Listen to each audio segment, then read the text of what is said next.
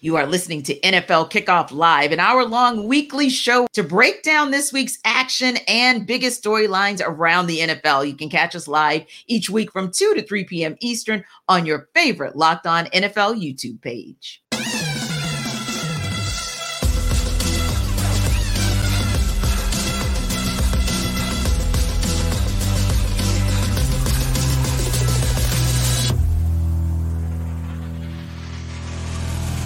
Welcome into NFL Kickoff Live. It's the best hour of football talk every single Friday. We'll go around the NFL, talk about every team and every game, and we'll get you local insight that can't get anywhere else but right here at Locked On. I'm your host, Tanisha Batiste. Alongside me are Kyle Krabs and Michelle Majuk.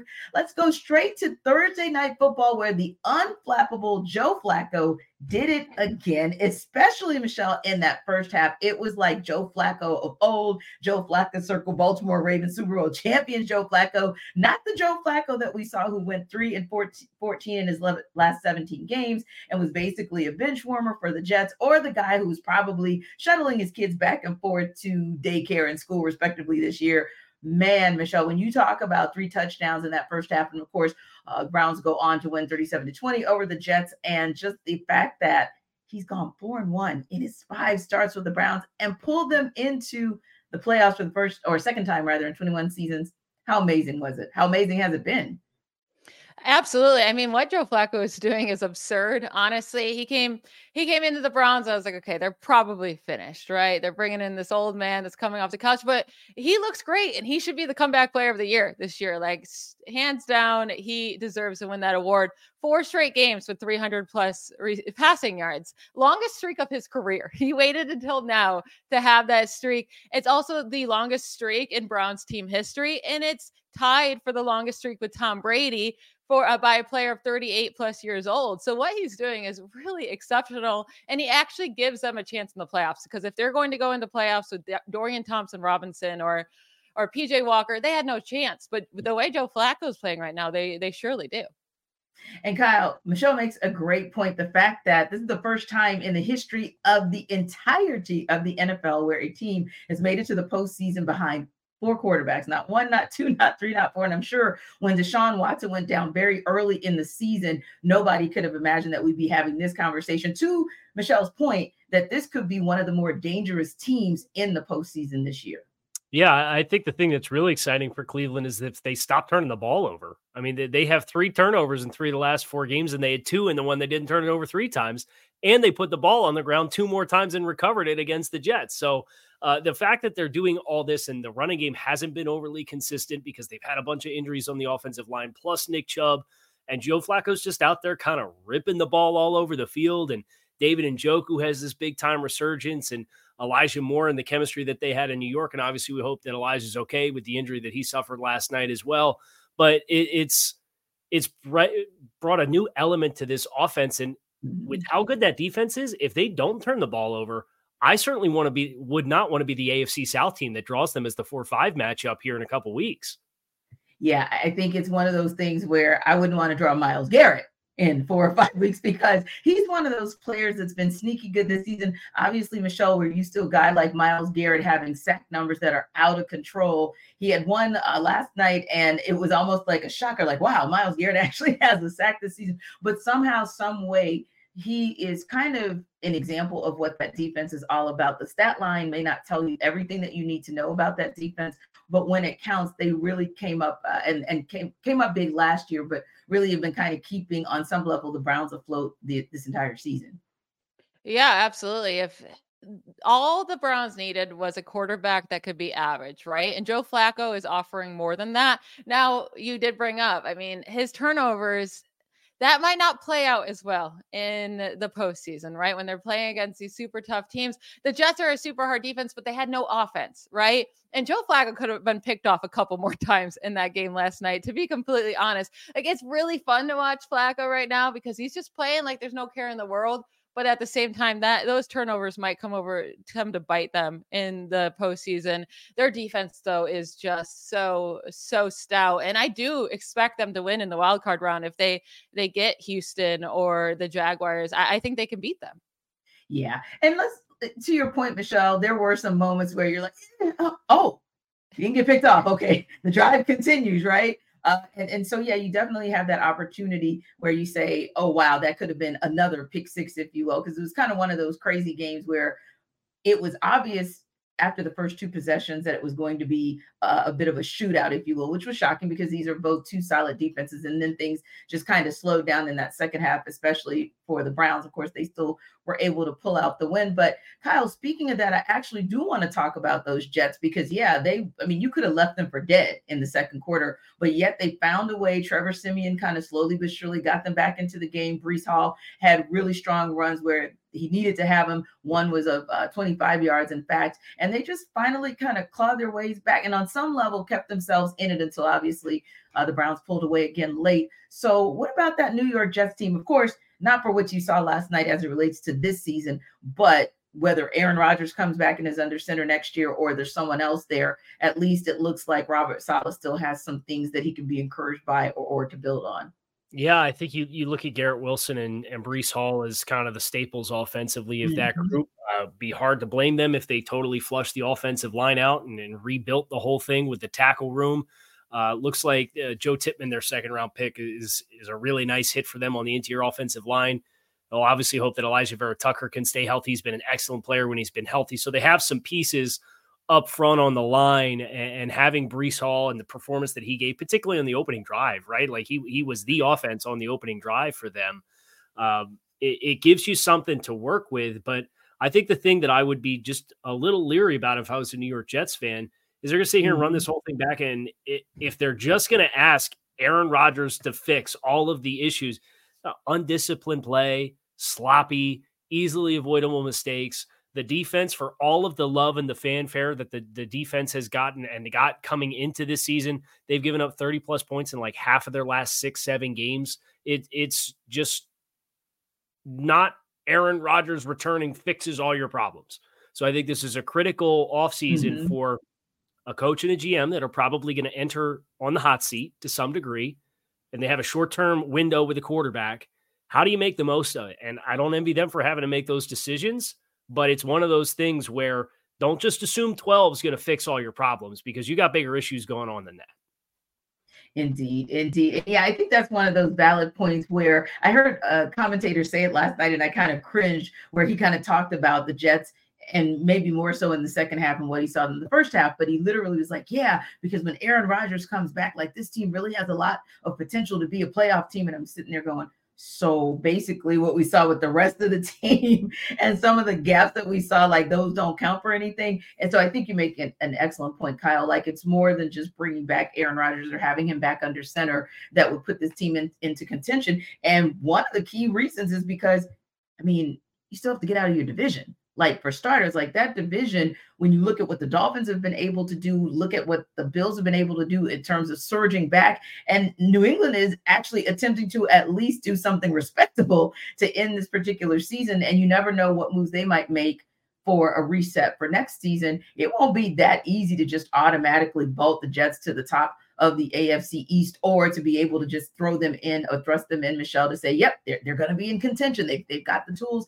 They've got the resources. I don't know about that. Yeah, and acting like Aaron Rodgers coming off an Achilles injury is just going to be the Aaron Rodgers he was a few years ago or a couple years ago with the Packers. I mean, we saw him struggle without Devontae Adams. Maybe they trade for Devontae Adams. I mean, they might be looking, the Raiders might be looking to trade him away. That would be a great duo, but they 100% need to fix that offensive line or he's going to get injured again. And you're going to be in the same exact boat where you don't have a quarterback. What they really need to make sure, though, is to have a solid backup quarterback. They need to stop going into this with no depth at quarterback and just relying on these nobodies. Like Joe Flacco was sitting out there for how long? And they were like, no, we'll just stick with Trevor Siemian and Boyle. Like, come on. Yeah, they need to have Aaron Rodgers and also a solid backup behind them next year to have any faith that this team will actually compete.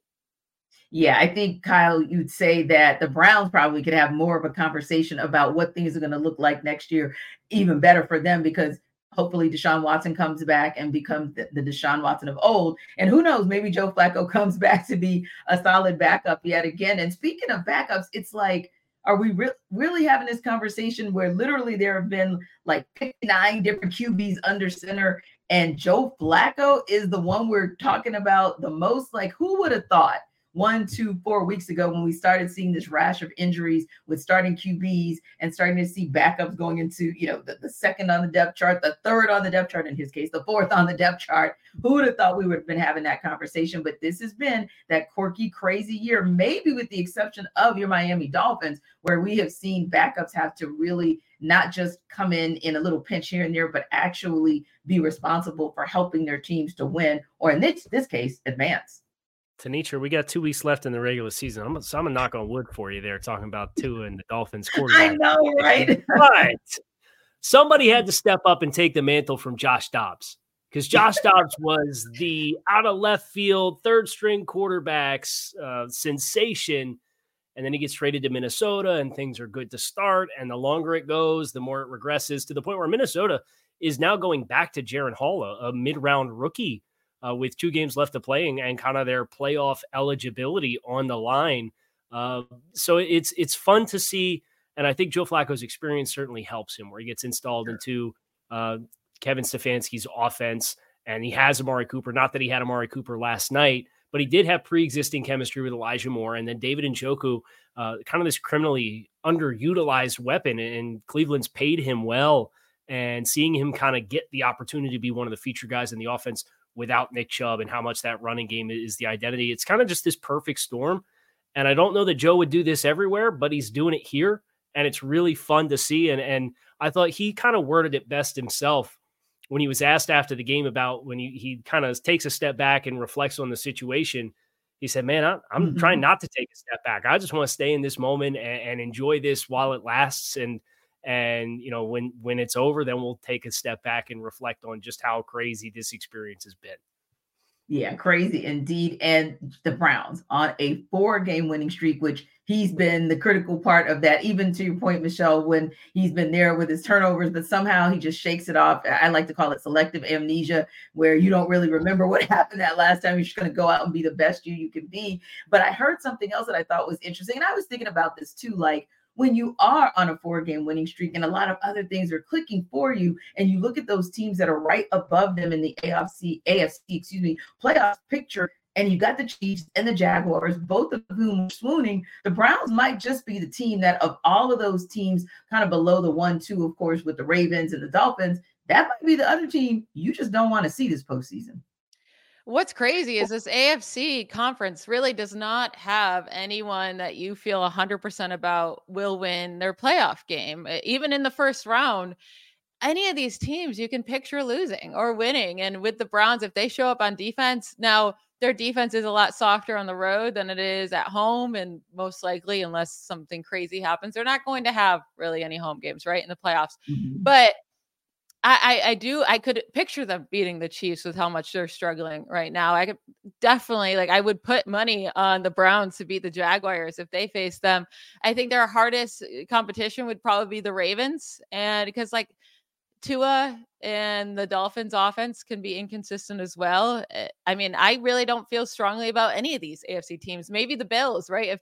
If they actually get into these playoffs, that might be the team that I feel the best about going forward. So, Michelle, even after you saw what the Ravens did to the 49ers, you're saying, maybe they look, and we know we'll talk a little bit about Sell Me Why a little bit later. And we know that you always kind of help us through that, looking at the nuances with different teams and also the nuances on who can or will win.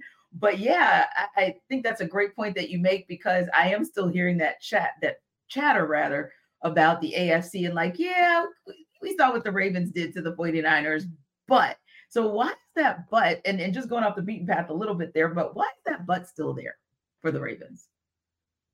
I think our scare is with Lamar Jackson in the playoffs, right? We've seen him now. We've seen this team be dominant, and then we've seen them go into the playoffs and kind of fall apart.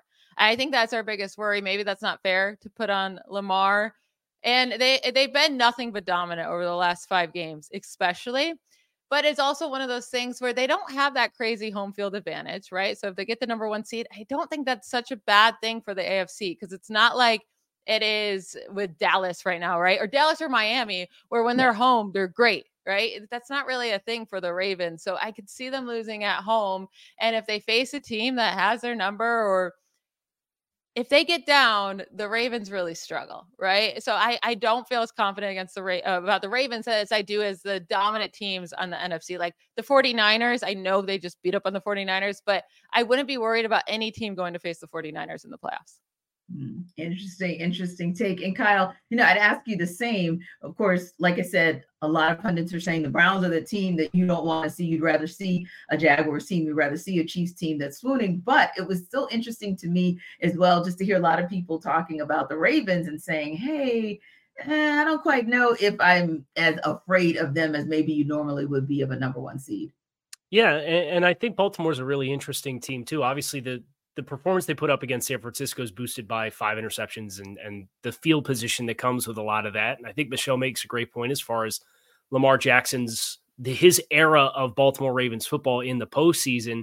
They haven't had a deep postseason run. And then you look at the personnel depth chart and you say, okay, well, Keaton Mitchell was supposed to be the big juice and boost to the running back room, and he's out with a knee injury, and Mark Andrews is out right now, and Zay Flowers is become the go-to guy there.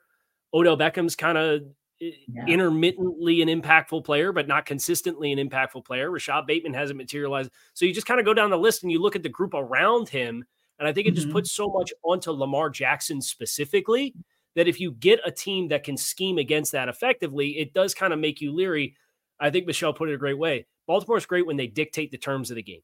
And they're able to do that really, really well because they're a well-coached football team and they have elite talent on the defensive side of the ball and one of the most dynamic quarterbacks in the game.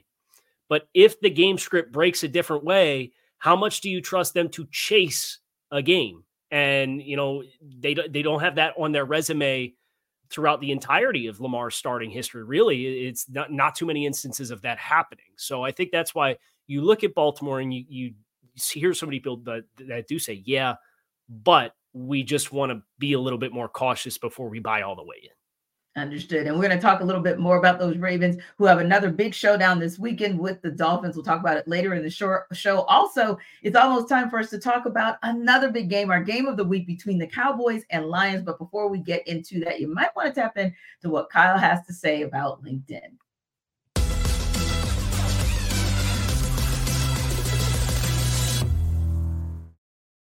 I'm going to apologize in advance because I don't quite have the same juice as Jarvis Davis does. But when you're hiring for your small business, you want to have as many top-tier candidates as possible to interview. And that's why you have to check out LinkedIn Jobs. LinkedIn Jobs has the tools to help you find the right professionals for your team faster and for free. This is not just another job board. LinkedIn has a vast network of more than 1 billion professionals with a B, which makes it the best place to hire. Hiring is easy when you have that many quality candidates. So easy, in fact, that 86% of small businesses report getting at least one qualified candidate within 24 hours of their posting. LinkedIn knows that small businesses are wearing so many hats that it might not have the time or resources that they ideally have for the hiring process. Thankfully, with LinkedIn, their process is intuitive, quick, and easy. They even launched a feature that helps you write job descriptions, making the process for you even easier and quicker. Post your job for free at linkedin.com/lockedonnfl. That's linkedin.com/lockedonnfl to post your job for free. Terms and conditions do apply.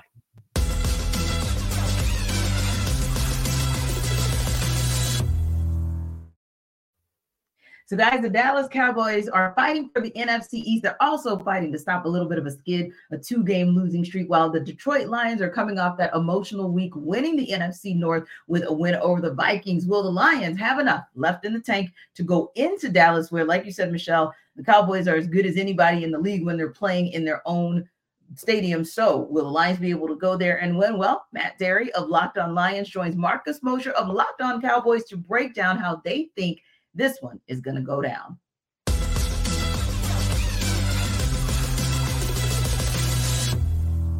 The Lions need to run the football. The last thing you want to do is see CeeDee Lamb and Pollard and those guys and Dak on the field a ton. Lions run the ball, getting 4 or 5 yard chunks with Montgomery and Jahmyr Gibbs, running that clock a little bit. Second and shorts with the play action game that Ben Johnson, the Lions offensive coordinator, loves to utilize. Then that keeps Dallas off the field. So I think running the football is going to be very, very key in winning this game for the Lions. Just not making a lot of mistakes. And again, no letdown. I mean, Marcus, like I said before, this team was celebrating in a big way was a t-shirt and hat game last Sunday in Minnesota, winning the division. Can they muster up that kind of excitement, that kind of energy for this game Saturday night? Shouldn't be too difficult. Like you said, Jimmy Johnson Day in Dallas. You're playing at Jerry World. It's in prime time. But again, they're off of a humongous emotional high in winning the division for the first time in 30 years. Will they have that same kind of energy? I don't know. For the Cowboys, it's just don't beat yourself in this game. The Lions are a really good team, and they're going to have some amazing plays. They've got a lot of talent. You can't afford to make critical mental errors. And last week against Miami, they were all over the place, whether it was Hunter Lipke and Dak Prescott, missing on the exchange down at the goal line. They had multiple pre-snap penalties. They were late getting play calls in. On the final defensive drive of the game, you're trying to hold the Dolphins to not get the game-winning field goal. On the very first play, they get a 15-yard face mask penalty that just jumpstarts that drive. Play a somewhat clean game, and I think eventually the Cowboys' talent at home will take over. But if they're consistently putting themselves behind the 8 ball and they're jumping off sides and they're dropping passes, that's how you lose to a team like the Lions at home, even though the Cowboys have been amazing at home this year. And this is going to be, really interesting matchup, because obviously I think there's a great point, Kyle, that we made as we went into the video. And that is sometimes you have that emotional letdown, right? You look at how long it's been for this Lions franchise since they've even sniffed the postseason, and to be able to get into the postseason with a win against a divisional rival to get that NFC North crown. I think that's pretty important and pretty amazing. But does it also pose the possibility of that letdown, especially heading into Dallas to take on the Cowboys? Yeah, I think if you measure up this time of year and the desperation element, the human element of the game, is so easily overlooked. And for Dallas, you beat Philadelphia at home, and then you've dropped consecutive road games. And as Marcus said, you shot yourselves in the foot. They're the second most penalized team in football from a number of penalties perspective, and they're the third most penalized team in yardage. So a lot of self-inflicted wounds. Some of that comes from being on the road. Okay, that's understandable. You're now at home. You're 10-5. You got to get yourself pulled back together here. And I think that part of this for Dallas, the urgency that they should come into this game with, as compared to a Detroit team that hasn't been in this position. They haven't won a division championship in 30 years. There's a lot of young players on this team with the rebuild that Brad Holmes and Dad Campbell have been a part of. So I do think if you were to look at this game from a sense of urgency and the human element perspective of it, that compounded with the home field advantage, I think is something that I fully expect Dallas to come out with their hair on fire and play a really intense game, because they need it after the last couple of weeks. Yeah, and as they should, because right now you've got Philadelphia at 11-4, you've got Dallas at 10-5, but you've got the Eagles still in that space to be able to have the strength of victory tiebreaker over the Lions, which keeps them in that 2 spot should they win the next couple games. But you have Dallas still in contention to possibly win the NFC East, and it certainly makes for an easier pathway for them, right? But ultimately speaking, they've got, before they even get that far, Michelle, before they try to look, 2 games down, if you will, they've got to take care of business against the Lions this Sunday. And a part of it is, like everyone's been saying, the definition of take care of your business is take care of the ball, play a clean game at home, and let's see what happens after that. Yeah, and I think they will. I don't know for whatever reason why the Cowboys can only play so well at home, but it seems to be the case, right? They've won 6 of their 7 home games by 20 plus points. They won all of them by 6 plus points. The only one that was even close was that Seahawks Cowboys game.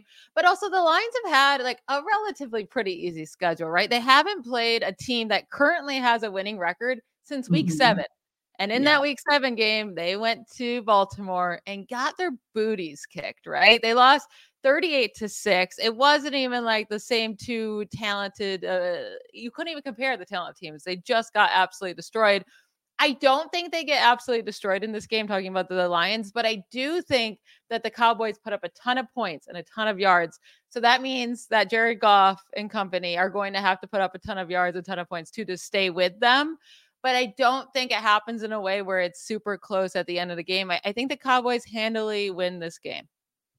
Okay. Okay. What about you, Kyle? Because the point that Michelle is making is somewhat of a point that you could make about the Lions as well. Like when they go at it, like against, and of course it's Denver, so I'm going to make that caveat, and it's the Saints, so I'm going to make that caveat as well. But when you're looking at those games outside of the Bears game, which they lost, you look at 42 points they put up on Denver, a solid 30 on the Vikings, not bad, 33 against the Saints, and those obviously in those last 4 weeks. And then you go back to them right after the bye week. Well, it took 41 points for them to win and beat the Chargers, but nonetheless, they were able to drop 41 on them.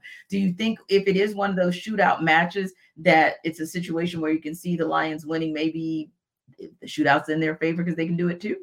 Yeah, I think if Detroit wins the game, it's going to feel a lot like the Dallas-Seattle game from about a month ago, where I think that final score was 41-35 and a lot of yards exchanged. I think just from Dallas's perspective defensively, the one thing they haven't been particularly efficient at is defending the run. And you think about the offensive line that Detroit brings to the table and that rushing attack, they got a lot of different ways that they can come at you. They can come at you with speed. They can come at you with power. They can run inside. They can run outside. So I think if they're able to get Dallas off balance, the linebackers for Dallas is a really tough looking position group right now. They've had a ton of injuries in that spot. If Detroit's going to win the game, I think that's where they get it really going, and they keep Dallas on their heels. So I think if Dallas can force a mistake or a turnover or a punt early and double dip and get 2 scores on the board quickly, I think that really bodes well for them kind of playing a suffocating type of game if they force Detroit out of what they ideally would like to play from their script perspective. But I kind of see the game similarly to Michelle. But if Detroit wins, I think there's a lot of points, and I think it comes courtesy of Detroit's run game. Indeed. And if by chance, and I'm saying if, but it almost seems like sort of a foregone conclusion that we have the expectation that the Cowboys will win, that'll, of course, keep them in contention for possibly winning the NFC East. Now, they end up with the Vikings, and I think that's kind of I don't think that's the hardest game in the world. We'll just be nice and say it that way. But ultimately speaking, it seems like they definitely have an opportunity there. But I think that Philadelphia, while they're not in a perfect position, and they certainly did not play themselves in a perfect position in their last game out, but they did at least stop the skid, which is good. Kind of where do you see this landing and looking for maybe a couple games with the Cowboys? Should they win this one? Do they win against the Vikings? Are they your favorite to get the NFC East, or do you still give that to the Eagles? I'm still giving it to the Eagles. I mean, their last 2 matchups against the Cardinals and the Giants, there's just no reason for them to lose. Like you said, they didn't even play a good game against the Giants last week, and they're still going to win that. The Giants have nothing to play for at that point. I mean, they really didn't this last week either. But I see no reason for the Eagles to lose either of these 2 games. And the Cowboys, on the other hand, like I do think they're going to handle this Lions team pretty handedly, but at the same time, this is a way harder matchup than the Eagles have to face. Yeah. And when I look at it as well, I think to myself, sometimes it's that motivation to, you don't always want to like back your way into the playoffs, or you don't want to back your way into that division title. I think, especially when you heard some of the comments, some were like, maybe you should have kept those to yourself, Michael Parsons. But sometimes those comments where it's just because of a frustration and a pride, Kyle, that the Cowboys have, where they don't want to have to rely completely on what other teams do to ensure, obviously, that they're going to get in the postseason, but maybe get the higher of the wild card seats, or to just outright win the division. I think also this is a pride game for them, and they want to show that, hey, we went on a little skid, but the team that you saw before that is actually who we are.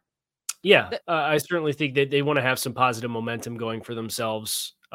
All things appear as though they got at Washington to close in week 18. You're probably 11-6. That's going to make you the 5 seed. You're going to go play presumably Tampa if things trend the way that they're looking, and how well Tampa's played the last couple of weeks in the NFC South. And it's a rematch of the playoff game last year. And obviously a little bit different dynamics for Tampa Bay. They backed in at 8-9 and Tom Brady behind that shell of an offensive line.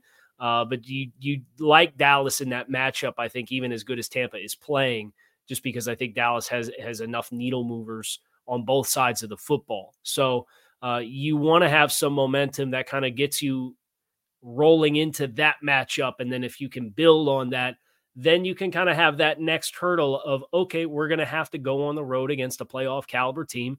be it Philadelphia, presume maybe San Francisco's depends. I think depends on what the Rams end up doing. I think they're a team that's capable of winning on the road in the wild card round as well, with Matthew Stafford playing as well as he is. Like, it's not a shoe-in that you're going to win and just play San Francisco. You could very easily draw Philadelphia again. And they should have won the first time they played Philadelphia in Philly. There was some little things down the stretch that cost them that game. So get some momentum going, whether it comes this week against Detroit. Hopefully it does. I think that really would set a positive tone to kind of get you back in playoff mindset as compared to a 3-game skid and then catching Washington with whoever's going to end up starting there because they're shuffling quarterbacks because who knows why with 2 games left in the season. I think there's a lot of importance for Dallas to get the ship righted here and not let this snowball on them before it gets in their heads. Indeed. And I think that's a critical point that you make before it gets in their heads. Now, as we prepare you for the NFL week with Sell Me Why, here is Kyle once again to sell you on DoorDash.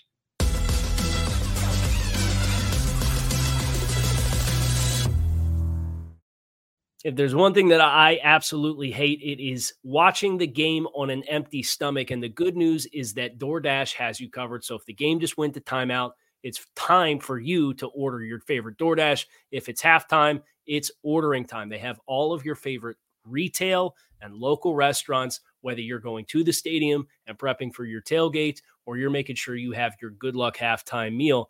DoorDash has it all available to you. Your chips, dips, nachos, everything that you need for that home gate and having friends over at the house, or if you just selfishly want to make sure your Victory Monday meal is exactly what you want, but you don't have time to run out to your restaurant and eat it out or grab it and bring it back to the house. DoorDash does it all for you. You can get prepared before game day and stock up on all of your local favorites. You can get 50% off up to a $10 value when you spend $15 or more on your first order when you download the DoorDash app and enter code LOCKED23. That's 50% off up to a $10 value when you spend $15 or more on your first order. So download the DoorDash app, enter code LOCKED23, subject to change, and terms do apply.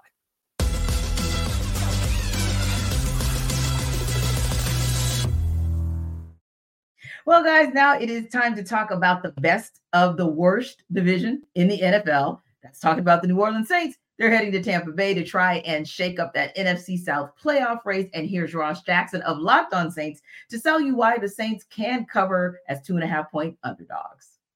If the New Orleans Saints want to cover the spread against the Tampa Bay Buccaneers this weekend, they're going to have to do something they have yet to prove they can consistently do all season. I'm Ross Jackson, host of the Locked On Saints podcast. If the New Orleans Saints want to cover the spread against Tampa Bay Buccaneers, they need to be a good football team. That's really it. And that sounds kind of crazy to say here on December 29th when I didn't expect that I would be sitting here talking about how challenging it is for the New Orleans Saints to put together a complete football game here in week 17 of the season, their 16th game of the year. You imagine they would have hit their stride, caught their rhythm, whatever cliche you want to use. It rolls along with the rest of the cliches that I could be using about what the New Orleans Saints need to do to win this game. Put pressure on Baker Mayfield.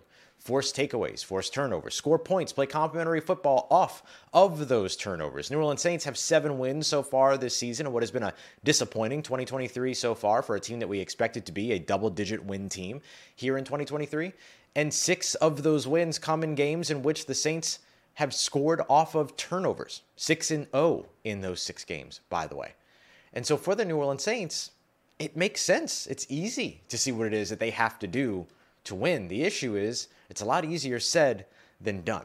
And especially if they want to not only cover the spread, which is a slim one as it is, but if they want to win and keep their playoff hopes alive, it's kind of a shame that at this point what we're talking about is that this team has to be able to come in and be the football team we thought they would be week 4, week 5, week 6 even would have made sense with a new quarterback and changing elements and things like that. But the New Orleans Saints just have not been able to find a way to keep it all together, whether it's the run defense that has continued to struggle, an offense that can't catch a rhythm or catch anything, any kind of speed or momentum at all, or a defense that starts off games a little bit too slowly.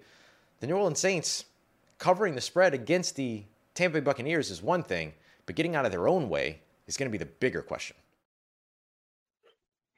And as Michelle, as and Ross is my good buddy. As my good buddy Ross was talking, I was kind of chuckling to myself because literally he listed like 5 or 6 things that the Saints need to do in order to be a good team to win. And the reason I was chuckling is because we heard that very same conversation, that very same commentary last week when we were talking about the Steelers and the 7 things they need to do that they're not able to do. And well, we all know what happened. The Steelers actually won the game, right? So I have to ask 2 questions of you.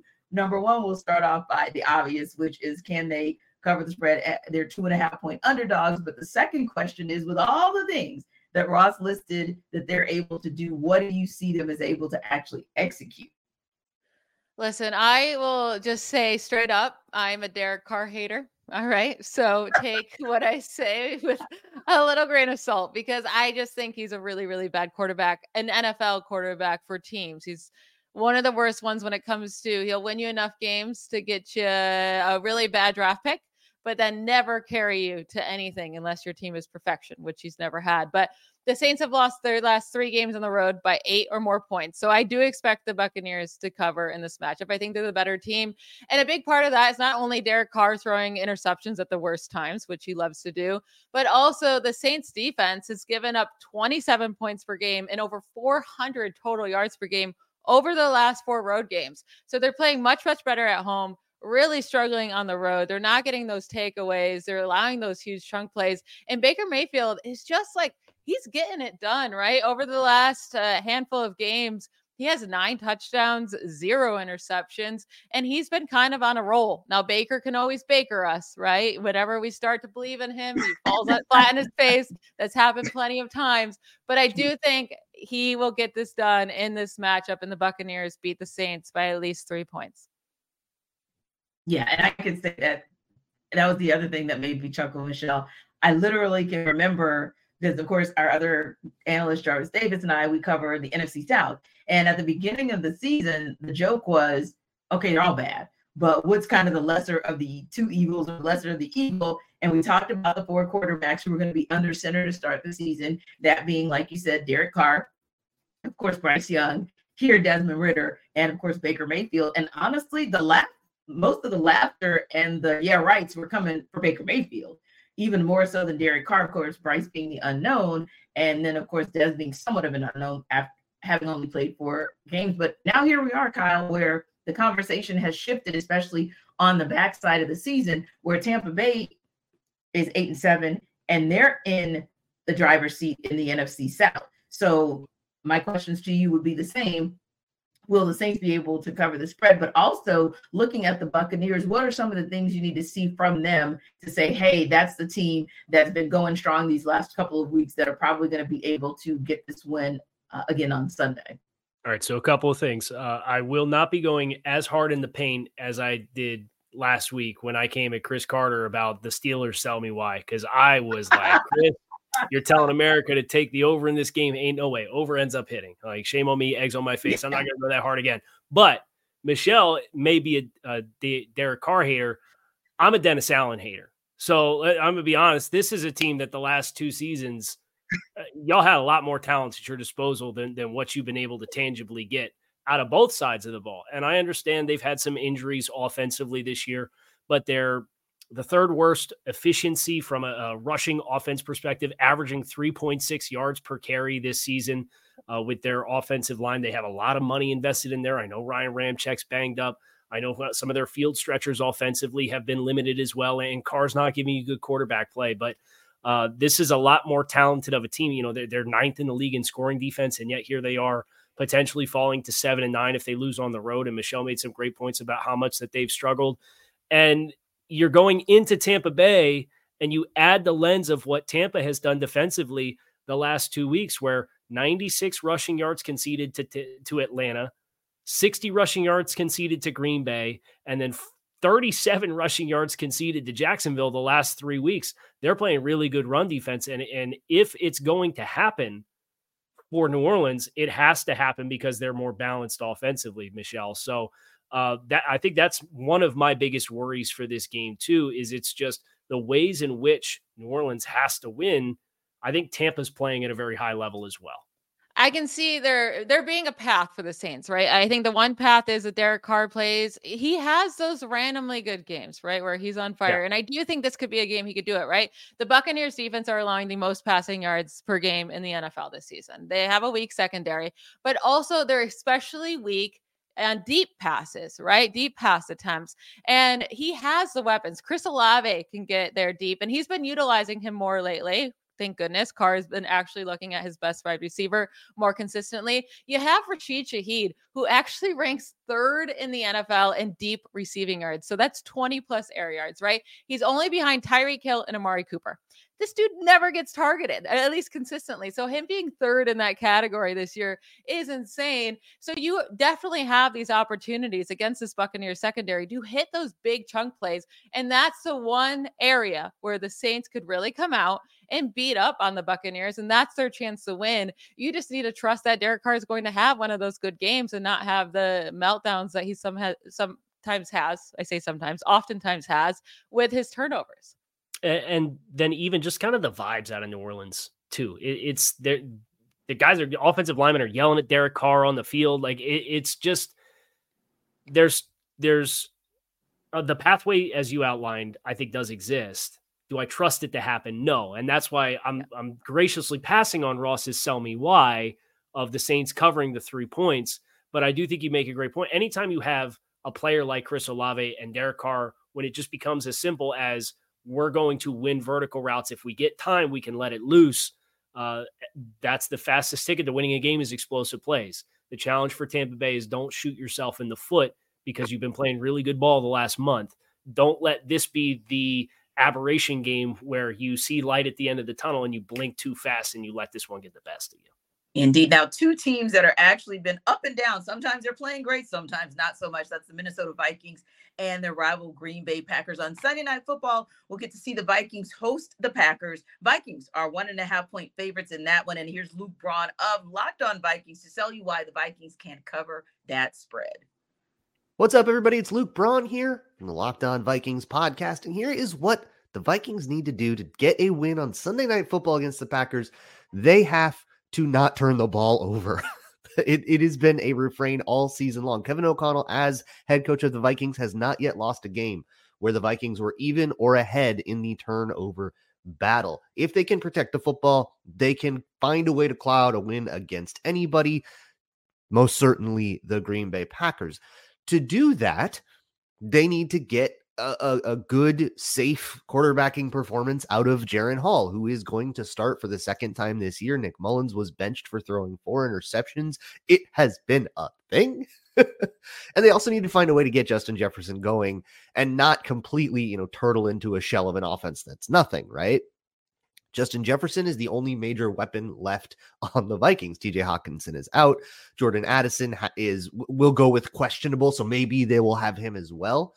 But it's going to be kind of Justin Jefferson and some guys. And that means that the Packers will be able to double him all day long. They need to find ways to get him out from under those double teams, or they just need to run the ball all day and hope that Ty Chandler has the game of games. But that feels a little bit harder to accomplish. If Justin Jefferson can get going, the Vikings can take home a win. They can cover their spread. They're 1-point underdogs. The spread moved about 3 points after they announced that Jaren Hall would be the starter into the Packers' favor. So Vegas does not like that benching, but we'll see how it all turns out.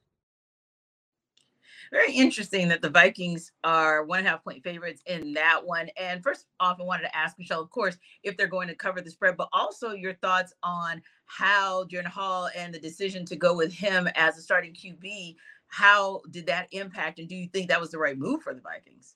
I have no idea if this is the right move, right? I mean, I think they're just trying anything at this point. They got some goodness out of Josh Dobbs for a bit, and then he was a turnover machine. Got a little bit of goodness from Nick Mullins. He's turned into a turnover machine. I don't really expect too much from Jaren Hall, right? I mean, we have seen so little of him. We got that one drive when he was the starter, and it was a pretty solid drive. He drove them down, kicked a field goal, cool. And then we didn't get to see anything else. So he's a 5th-round rookie. It's going to be so hard to know. But I do expect the Vikings to lose this game. I think they just have way too many injuries, right? You have TJ Hawkinson now out for the year. You have Jordan Addison dealing with an ankle injury. We'll see if he plays. Obviously, Kirk Cousins has been out for a while. But The Vikings lost four of their last 5 games, and their one win during that span was against the Raiders when they won 3-0.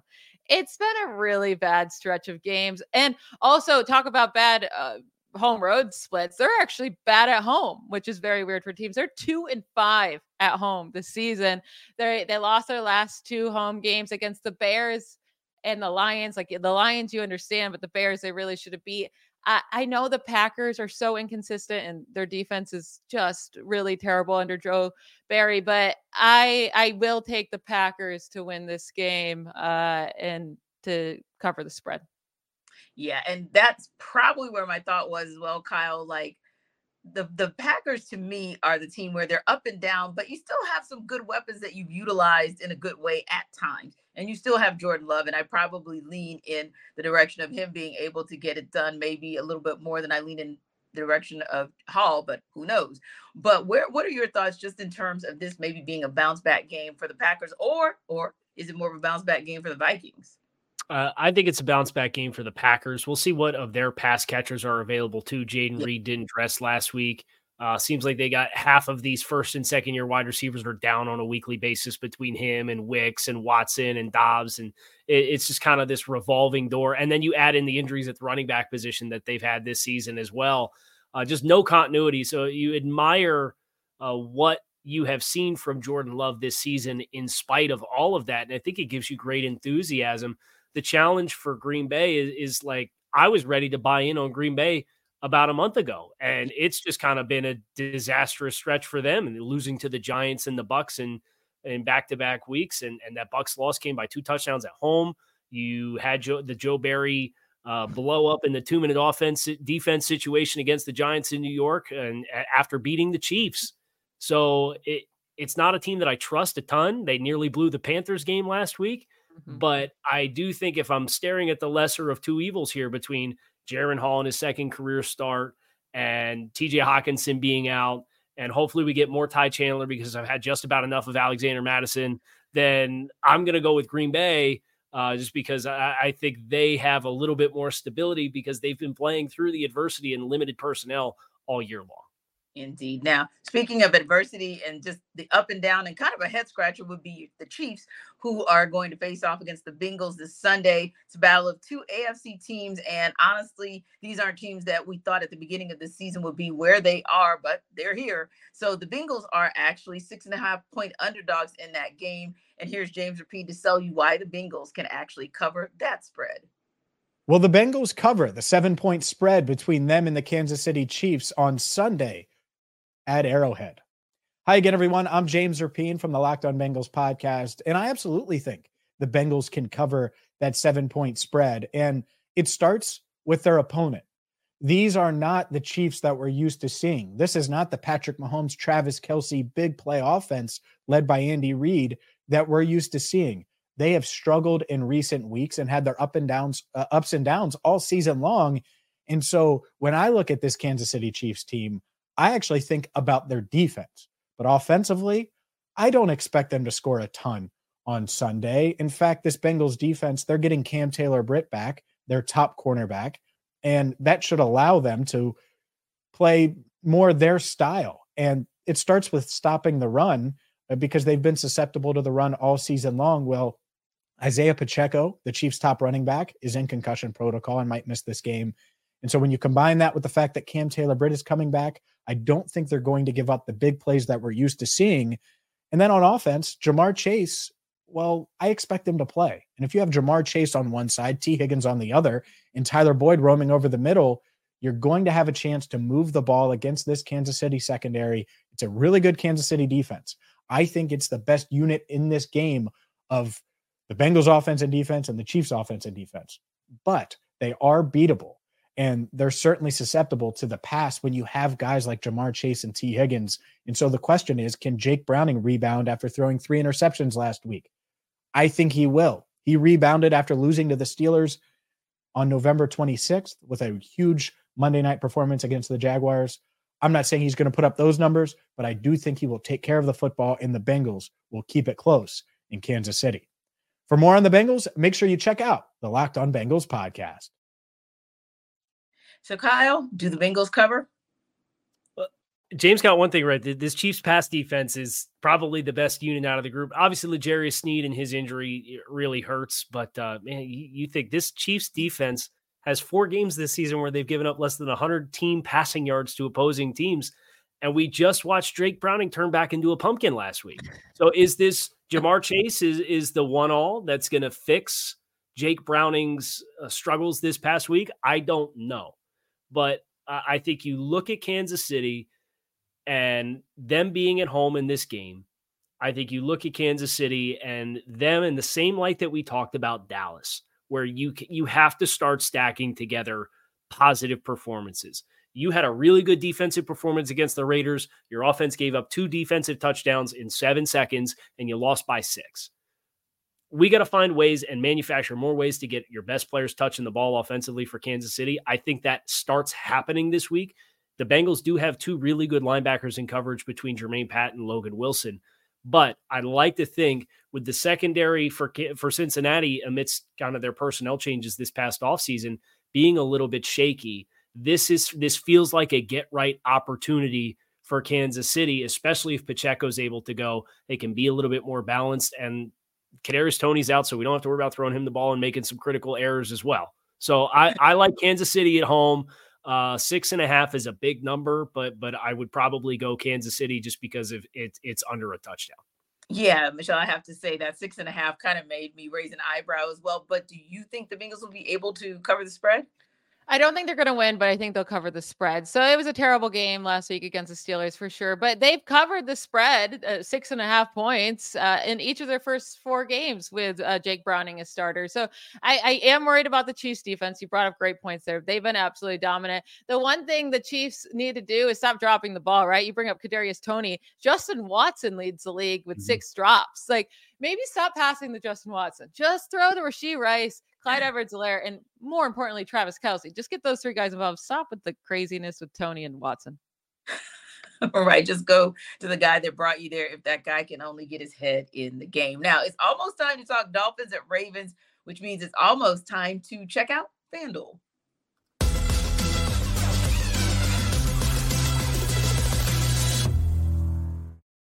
Listen, guys, the weather may be cooling off, but the deals are staying hot over at FanDuel for your NFL bets. Right now, new customers get $150 in bonus bets with any winning $5 money line bet. It's $150 if your team wins. So if you like good ROI, FanDuel's got a great opportunity for you. If you've been thinking about joining FanDuel, there is no better time to get in on the action than right now. The app is super easy to use, and they have a slew of betting options available that include money lines, player props, team totals, over-unders, spreads, you name it, they got it. So visit FanDuel.com/lockedon and kick off your NFL postseason with FanDuel, official partner of the NFL.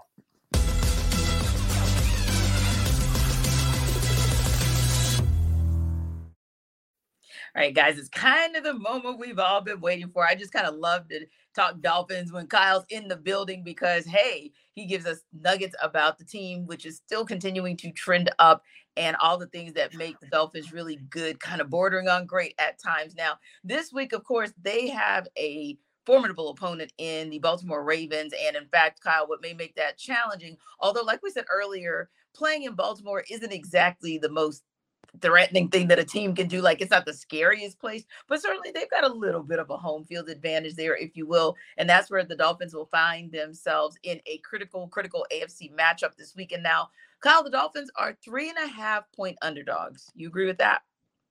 Yeah, I certainly think when you factor in home field advantage and Miami being a team that has not been the same presence on the road, particularly offensively, as they've been on the road or at home, I think that the spread's about right. I think this is going to be a very close game. I would not be surprised if this game ends up mirroring a lot of what Miami-Dallas did. Just because since Jalen Ramsey's came back for the Dolphins defense, they are one of the best units in the league. They are really, really good defensively. And they've already set the franchise record for sacks with 52, with 2 games left to play. They have 2 guys on the interior in Zach Sealer and Christian Wilkins with 8+ sacks this season. Bradley Chubb has been the player that they acquired at the trade deadline. You have Howard and Ramsey on the perimeter. It looks like they're going to get Javon Holland back at safety this week, which is a major boost to the secondary as well. So I think they're going to make the Ravens have to be methodical offensively. The Dolphins, one of the best teams against the run all season long after that week 1 performance against the Chargers. So I think the team that hits 24 points will win the football game. Do you trust that to be Baltimore at home? Do you trust Miami to do it when they have not done it and they will not have Jalen Waddle this week? I think that's, if you're looking for a silver lining as a Dolphins fan, last time they didn't have Jalen Waddle, they scored 70 points. Now, they're not playing the Broncos. They're playing the Baltimore Ravens, which is probably the best defense in football, right? But they just played the Jets, a very challenging defensive opponent a couple weeks ago without Tyreek. And I think their game plan was tailored appropriately. So I think for Miami, they're going to have to play a little different style. They're going to embrace a little bit more methodical offensive approach as compared to hunting some of the explosive plays. And if the Dolphins defense can force Baltimore to do the same exact thing, I think that just becomes who makes the big mistake in a critical situation. And that can tilt the game one way or another. Yeah, and like you said, it's not the Broncos, so it won't be a 70-piece, but 24 is doable. A third of that 70-piece is not actually something that is out of the realm of consideration. But Michelle, where do you kind of stand on this one? Because, like Kyle said, the Ravens are kind of an interesting team in that they can score on you, but like what you're seeing from the Dolphins, especially on defense, it's just, they're playing lights out. They're just playing really solid football all around, but especially on that end. So the Dolphins are 3.5-point underdogs. What are your thoughts on that particular game and how it's going to play out, particularly with them as the underdogs? I think the Ravens take control here and they win by more than 4 points. The Dolphins on the road, I know they won each of the last 2 road games by over 20 points, but that's against the Commanders and the Jets, right? It's a little bit different than, the 3 road games prior were Bills, Eagles, Chiefs. They lost each of those games by more than a touchdown, got destroyed by the Bills. I know their defense is playing much better than at that period of time, but you brought up like pressures, right? How good the Dolphins defense is playing, but the Ravens, they lead the NFL with quarterback pressures this year. So they're doing really great on that side. And that can really mess with this Miami Dolphins offense. So this year, the Dolphins are 10-1 when Tua faces a quarterback pressure percent under 30%, but 1-3 when he faces a quarterback pressure percent over 30%. And I do think the Ravens are going to be able to get to him. Now, a big key here, Kyle Hamilton needs to be healthy. I do think that's huge for the Ravens offense. If he were to not be healthy enough to play, he did return to practice yesterday. I didn't see his status today. But if he plays, I feel really good about the Ravens defense controlling the Dolphins, especially without Jalen Waddle there. Tyreek Hill's going to get his, of course. He always will. But I feel confident the Ravens will cover in this matchup. And Kyle, with a shorter week to kind of prepare and rest up for the Ravens, coupled with the fact that you could kind of call it an emotional win because they went out to Santa Clara and put that whip on the 49ers. Is this kind of, and I use the term loosely to say letdown, but do those things factor in the way that they beat the 49ers and the fact that they have a shorter week to prepare? Well, I certainly think you're mindful of Monday Night Football West Coast trip from a game week preparation standpoint. To Michelle's point, Kyle Hamilton did not practice today, and neither did Brandon Stevens, one of their other corners. So, and Stevens was not on the injury report on Wednesday and had an ankle injury that apparently turned up on practice on Wednesday. So you got Stevens at corner and Kyle Hamilton both did not practice today. So if you're looking for an offset for maybe helping Miami, and I think Kyle Hamilton's absence not only helps the Dolphins passing offense, I think it helps their rushing offense because they love so much to get out on the perimeter with their run game. But you can't block Kyle Hamilton with skill players, right? Like he's so long, he's so freakishly explosive and instinctive. I think that single dynamic, if Hamilton can't go, I think helps Miami be a little bit more balanced offensively, and that in turn can maybe help the Dolphins to stem this pass rush for Baltimore that's had Matt Week inside with double-digit sacks this season, and Clowney's playing the best football that he's played in probably 5 years. They got a lot of really impressive performers on that defense, and they like to kind of sit on you in the back seven and really get after you in the front. So it'll be really interesting to see how that storyline continues to unfold. Interesting indeed. So just like, on Monday, it was Ravens-Niners, one of the most watched games of NFL Monday night history. I think this is going to be another one of those kind of must-see games, if you will. But we got a ton of them here in Week 17. So we appreciate you guys stopping by to hear us talking about all of these great matchups as it goes down to the wire for who makes it to the postseason on both sides, the AFC and the NFC. We also here at NFL Kickoff Live appreciate you guys for rocking with us from day one here in 2023. We wish you guys a happy new year. That's going to be a prosperous and safe weekend for you. And we'll see you on the other side.